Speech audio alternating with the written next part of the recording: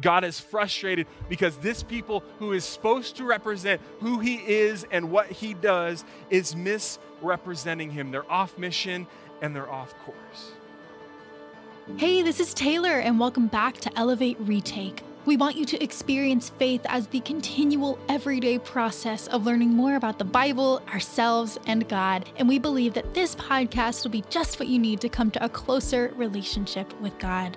This week, Pastor Michael Gibson is back and will begin to take us through the book of Hosea. The title of our message today is Of Gods and Raisin Cakes. A key text we will be taking a look at is found in Hosea 2, verse 1 in the New Living Translation, which reads, "In that day you will call your brothers Ami, my people, and you will call your sisters Ruhamah, the ones I love."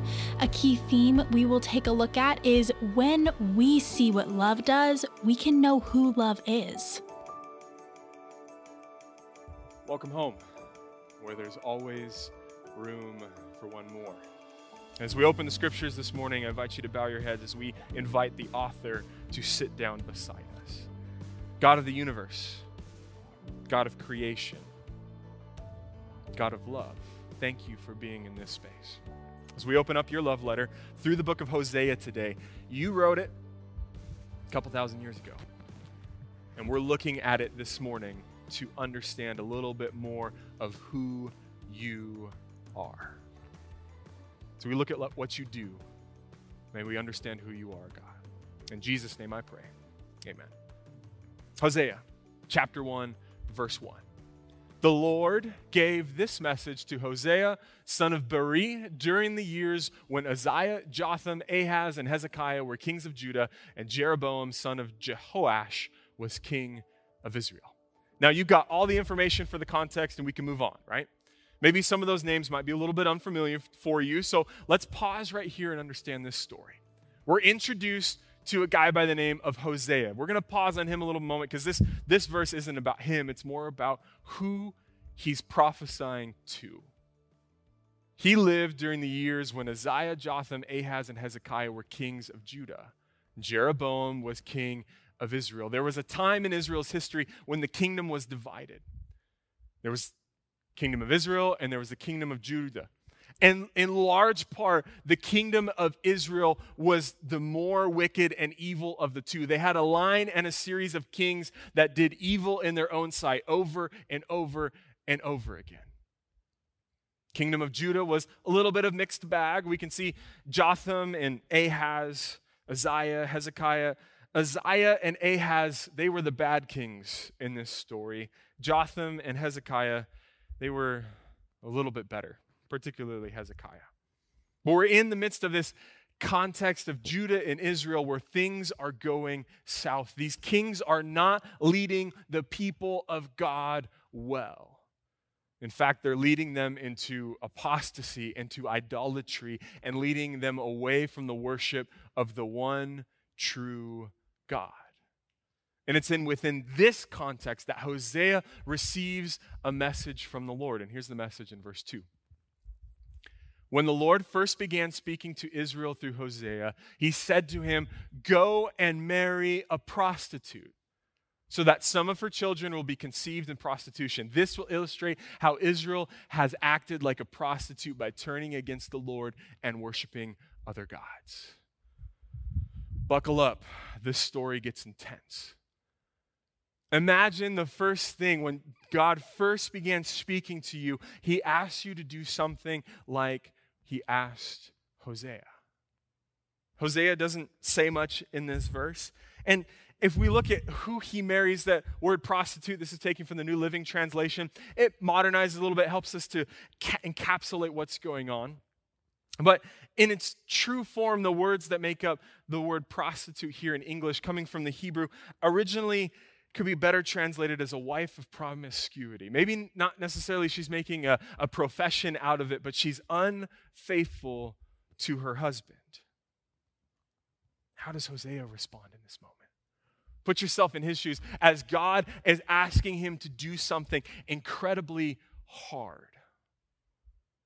Has God ever asked you to do something hard? Has he asked you to, not just talking to a stranger, but, something that completely goes against how you were raised.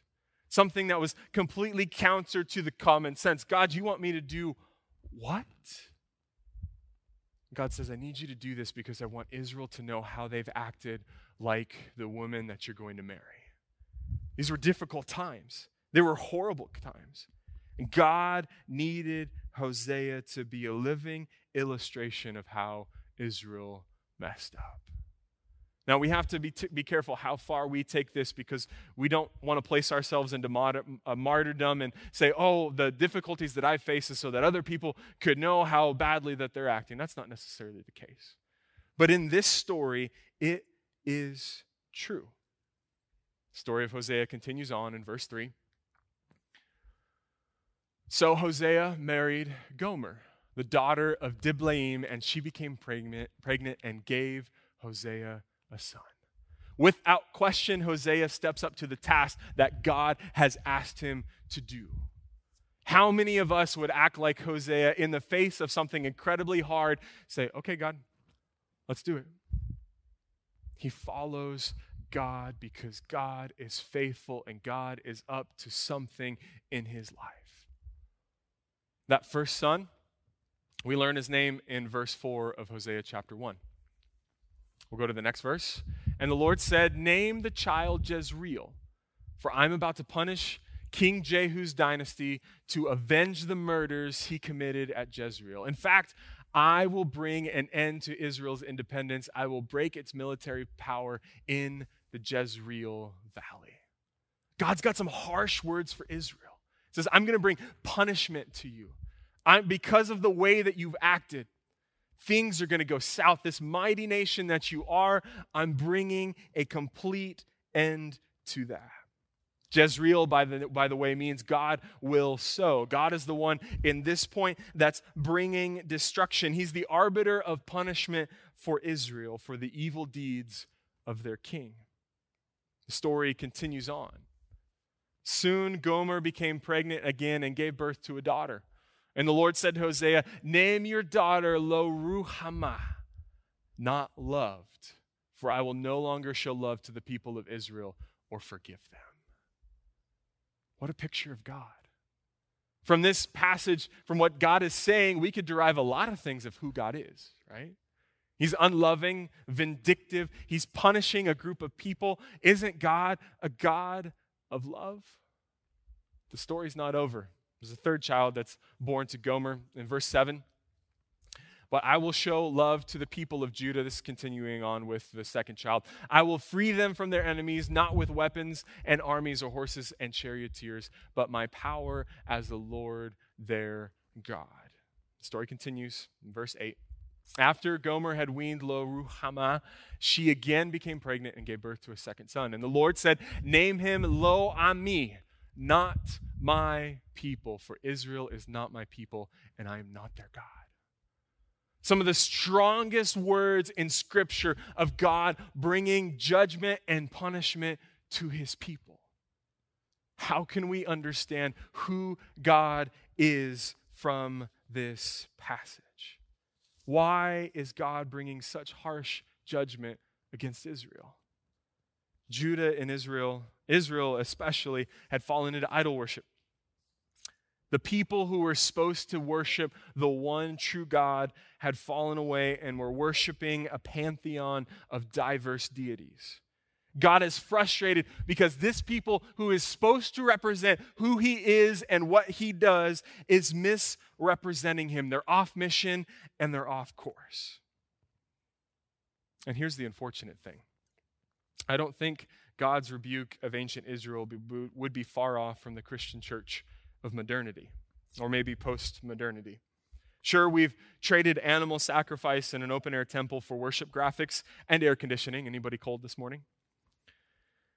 But unfortunately, many have fallen and died at the hands of loving Christians who claim to know the loving God, yet misrepresent him poorly, or represent him poorly.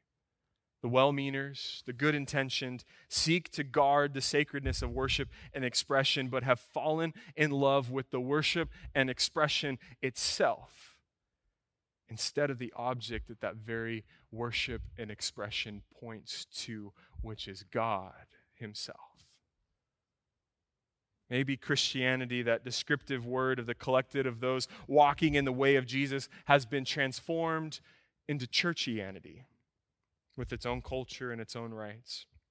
And if we share churchianity, which is devoid of Christ, particularly in this holiday season, we might simply be sharing the wrapping paper instead of the gift himself, which is Jesus Christ. But in the midst of all this extreme judgment that God brings upon his people, all hope is not lost. God is faithful, right? It's tough to say God's faithful when we see things said in Scripture like this. But here's how the story continues. It's not finished. Hosea chapter 1, verse 10. Yet the time will come when Israel's people will be like the sands of the seashore, too many to count. Then at the place where they were told, "You are not my people," it will be said, "You are children of the living God." Verse 11. Then the people of Judah and Israel will unite together. They will choose one leader for themselves, and they will return from exile together. What a day that will be, the day of Jezreel, when God will again plant, or God will again sow his people in his land. God is sending a wake-up call to the kingdom of Israel in particular, and the kingdom of Judah as well. He's saying, you're misrepresenting who I am, and I need to call you out of that so I can bring you back in so people can know who I am. And I'll show you who I am, but by what I do, pay close attention. And chapter 2, verse 1 begins with these words. In that day, you will call your brothers Ami, my people, and you will call your sisters Ruhamah, the ones I love. There's a work to be done in the in-between. God says, I've got to do some stuff here. And it's unfortunate for Hosea because his life is the outworking of God loving his people. Or maybe I should say it's fortunate because Hosea gets to live the love that God is. Chapter 2 continues on, and normally I'll share a few verses and provide some commentary, but chapter 2 is just incredible to read by itself. We're going to go through 21 verses. I'm breaking from what I normally do because this is long, but I want you to hear the anguish that both Hosea and God have for their unfaithful bride and the longing that they desire to bring her back to themselves. So if you want to follow along with your Bible on screen or close your eyes and listen, here's Hosea chapter 2 in full. But now bring charges against Israel, your mother, for she is no longer my wife, and I am no longer her husband. Tell her to remove the prostitute's makeup from her face and the clothing that exposes her breasts. Otherwise, I will strip her as naked, as she was on the day she was born. I will leave her to die of thirst. As in a dry and barren wilderness, I will not love her children, for they were conceived in prostitution.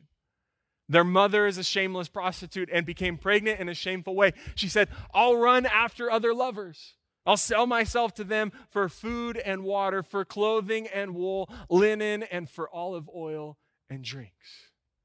For this reason, I will fence her in with thorn bushes. I will block her path with a wall to make her lose her way. When she runs after her lovers, she won't be able to catch them. She will search for them but not find them. Then she will think, I might as well return to my husband, for I'm better off with him than I am now. She doesn't realize it was I who gave her everything she has. The grain, the new wine, the olive oil. I even gave her silver and gold, but she gave all my gifts to Baal. But now I will take back the ripened grain and new wine I generously provided each harvest season. I'll take away the wool and linen clothing I gave her to cover her nakedness. I will strip her naked in public while all her lovers look on. No one will be able to rescue her from my hands. I will put on an end to her annual festivals, her new moon celebrations, and her Sabbath days, all her appointed festivals. I will destroy her grapevines and fig trees. things she claims her lovers gave her. I will let them grow into tangled thickets where only wild animals will eat the fruit. I'll punish her for all those times she's burned incense to her images of Baal, when she put on her earrings and jewels and went out to look for her lovers and forgot all about me, says the Lord. But then I'll win her back once again. I'll lead her into the desert and speak tenderly to her there. I will return her vineyards to her and transform the valley in trouble into a gateway of hope. She will give herself to me there, and as she did long ago when she was young, when I freed her from her captivity in Egypt. When the day comes, says the Lord, you will call me my husband instead of my master. O Israel, I will wipe many names of Baal from your lips, and you will never mention them again. On that day, I will make a covenant with all the wild animals and the birds of the sky and the animals that scurry along the ground, so they will not harm you. I will remove all weapons of war from the land so that you can live unafraid in peace and safety. I will make you my wife forever, showing you righteousness and justice, unfailing love and compassion. I will be faithful to you and make you mine, and you will finally know me as the Lord. In that day I will answer, says the Lord. I will answer the sky as it pleads for clouds, and the sky will answer the earth with rain. Then the earth will answer the thirsty cries of the grain, the grapevines and the olive trees, and they in turn will answer Jezreel. God plants, God sows. At that time I will plant a crop of Israelites and raise them for myself. I will show love to those I called not love, and to those I called not my people I will say, now you are my people, and they will reply, you are our God. See, here's the thing. We have to know who God is by what he does, because his love is unimaginable. Look at what he did for Israel. He says, yep, all these judgments are coming. You chose to act this wicked way, but my compassion will never cease for you. My love will never cease for you. Though you were afar off for once, I will draw you back close to me, and you will know me as a husband and wife know each other in a faithful covenantal love. God is drawing his people. And by the way, Paul points out in Romans chapter 8, verses 38 and 39. He says, I'm convinced that nothing can ever separate us from God's love. Neither death nor life, nor angels nor demons, neither our fears for today nor our worries about tomorrow, though they may be many in the transition between 2020 and 2021. Not even the powers of hell can separate us from God's love. Verse 39, no power in the sky above or in the earth below. Indeed, nothing in all creation will ever be able to separate us from the love of God that is revealed in Christ Jesus, our Lord. Sometimes we have to look at what love does in order to understand who love is. And I don't know about you, but maybe there's somebody here in this room that has had a bad picture of who God is painted for them by someone who doesn't really understand who God is. Maybe for you, you've struggled because this God of love that preachers preach about and that's talked about in the Bible, you feel more like the first half of Hosea chapter 2 than the second half. Here's the thing. When we as a community gather together and love each other, we're following in the example of Jesus. And in this new year, as we look at what love does and what love did, that will help us to understand who love is, and then in turn, relate that love to the people around us. I want to illustrate it this way as we close. There's a book by the name of Gay Girl, Good God by Jackie Hill Perry. She's navigating the intersection of faith and sexuality and details her long struggle with same-sex attraction. And here's what she writes as she's in the middle of it, walking into a church. Her words. We walked into the church not knowing what to expect. It was rather small, more like the size of a large room rather than your typical American sanctuary, which could be a good or bad thing. The Christians I'd met before had a way of looking at me as if I was some kind of ghost. I'd never seen myself as an exotic, untouchable creature, but you'd think that was the case every time I walked into the company of Christians. They were either oblivious to my existence or chose to look past me as if to avoid eye contact and subsequently the obligation to acknowledge me. Or they were of the sort who saw me and stared at me, stared into me, never speaking, only observing as a child does a bug. My hope was that these people would be different like Jesus. I had forgotten that women wore clothes that were always 5 seconds away from being too small for their size, but I didn't want to deal with the stares and the shame I would carry if I came dressed as myself, so I conceded to being someone else in wardrobe until service ended, at least. "Good morning," a woman with a Sunday morning smile said to me. As I was on my way to my seat, "What's your name?" she asked, her tone bright and believable. "Jackie," I said, keeping it short because I was too guarded to say anything more than what was asked of me. I was anxious about this interaction. I didn't know what it would become if it continued. Then she said something I didn't expect. She looked me in the eyes, unhindered by their cynicism, and nodded her head a bit. And as she repeated my name, "Jackie," she said it again to me, but mainly to herself. It was clear to me that she wanted to remember me, to not let it pass with the wind, but to keep it close at hand. I had never met a stranger who wanted to know my name as if it mattered. My sexuality had been my name for so long that to have someone not treat me according to my assumed sins, but according to the identity that my mama gave me, felt good. With her, I didn't feel like a project to be fixed, but a person to be loved. The 2 hours that followed were filled with hallelujahs, tithe taking, and turn your Bibles to so-and-so. All of which helped me to see another side to this body of people that I never felt safe around. But surprisingly, it wasn't the programs or the preaching that began to lift my distrust of the church. It was the woman who I knew would remember my name if I ever decided to come back. Church family, this morning, I invite you to look at what love does so that we can paint a picture of who love is. Love climbs mountains. Love opens doors. Love remembers names. It puts others at ease. Love embraces. Love smiles. Love gets dirty. Love accepts. And love cherishes. Love welcomes. Love includes. And love makes a way. Love does. When we see what love does, we can know who love is. Hosea's life isn't done. Hosea chapter 3, verses 1 through 4. Then the Lord said to me, "Go and love your wife again, even though she commits adultery with another lover. This will illustrate that the Lord still loves Israel, even though the people have turned to other gods and love their raisin cakes." Continues on in verse 2. "So I bought her back for 15 pieces of silver and 5 bushels of barley and a measure of wine. Then I said to her, 'You must live in my house for many days and stop your prostitution. During this time, you will not have sexual relations with anyone, not even me.' This shows that Israel will go a long time without a king or prince and without sacrifices, sacred pillars, priests, or even idols. But afterwards, the people will return and devote themselves to the Lord their God and to David's descendant, their king. In the last days, they will tremble in awe of the Lord and his goodness."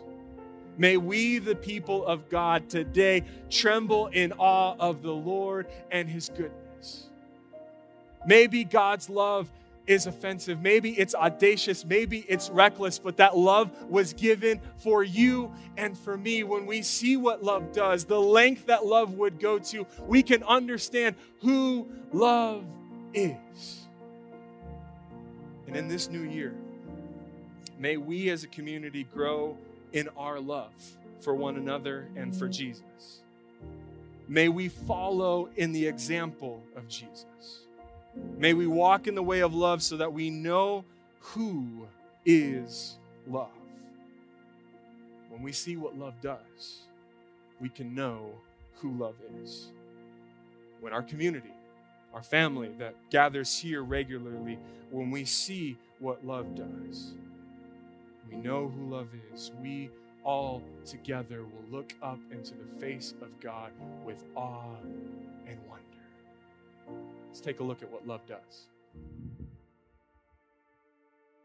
As we began our dive into the book of Hosea this week, what stood out to me in this sermon was verses 13 and 14 of chapter 2. And it reads, "I will punish her for the days she burned incense to the Baals. She decked herself with rings and jewelry and went after her lovers. But me she forgot, declares the Lord. Therefore I am now going to allure her. I will lead her into the wilderness and speak tenderly to her." How amazing is it that no matter what path we might choose in life, God will always bring us back to Him, and He is always going to be there for us.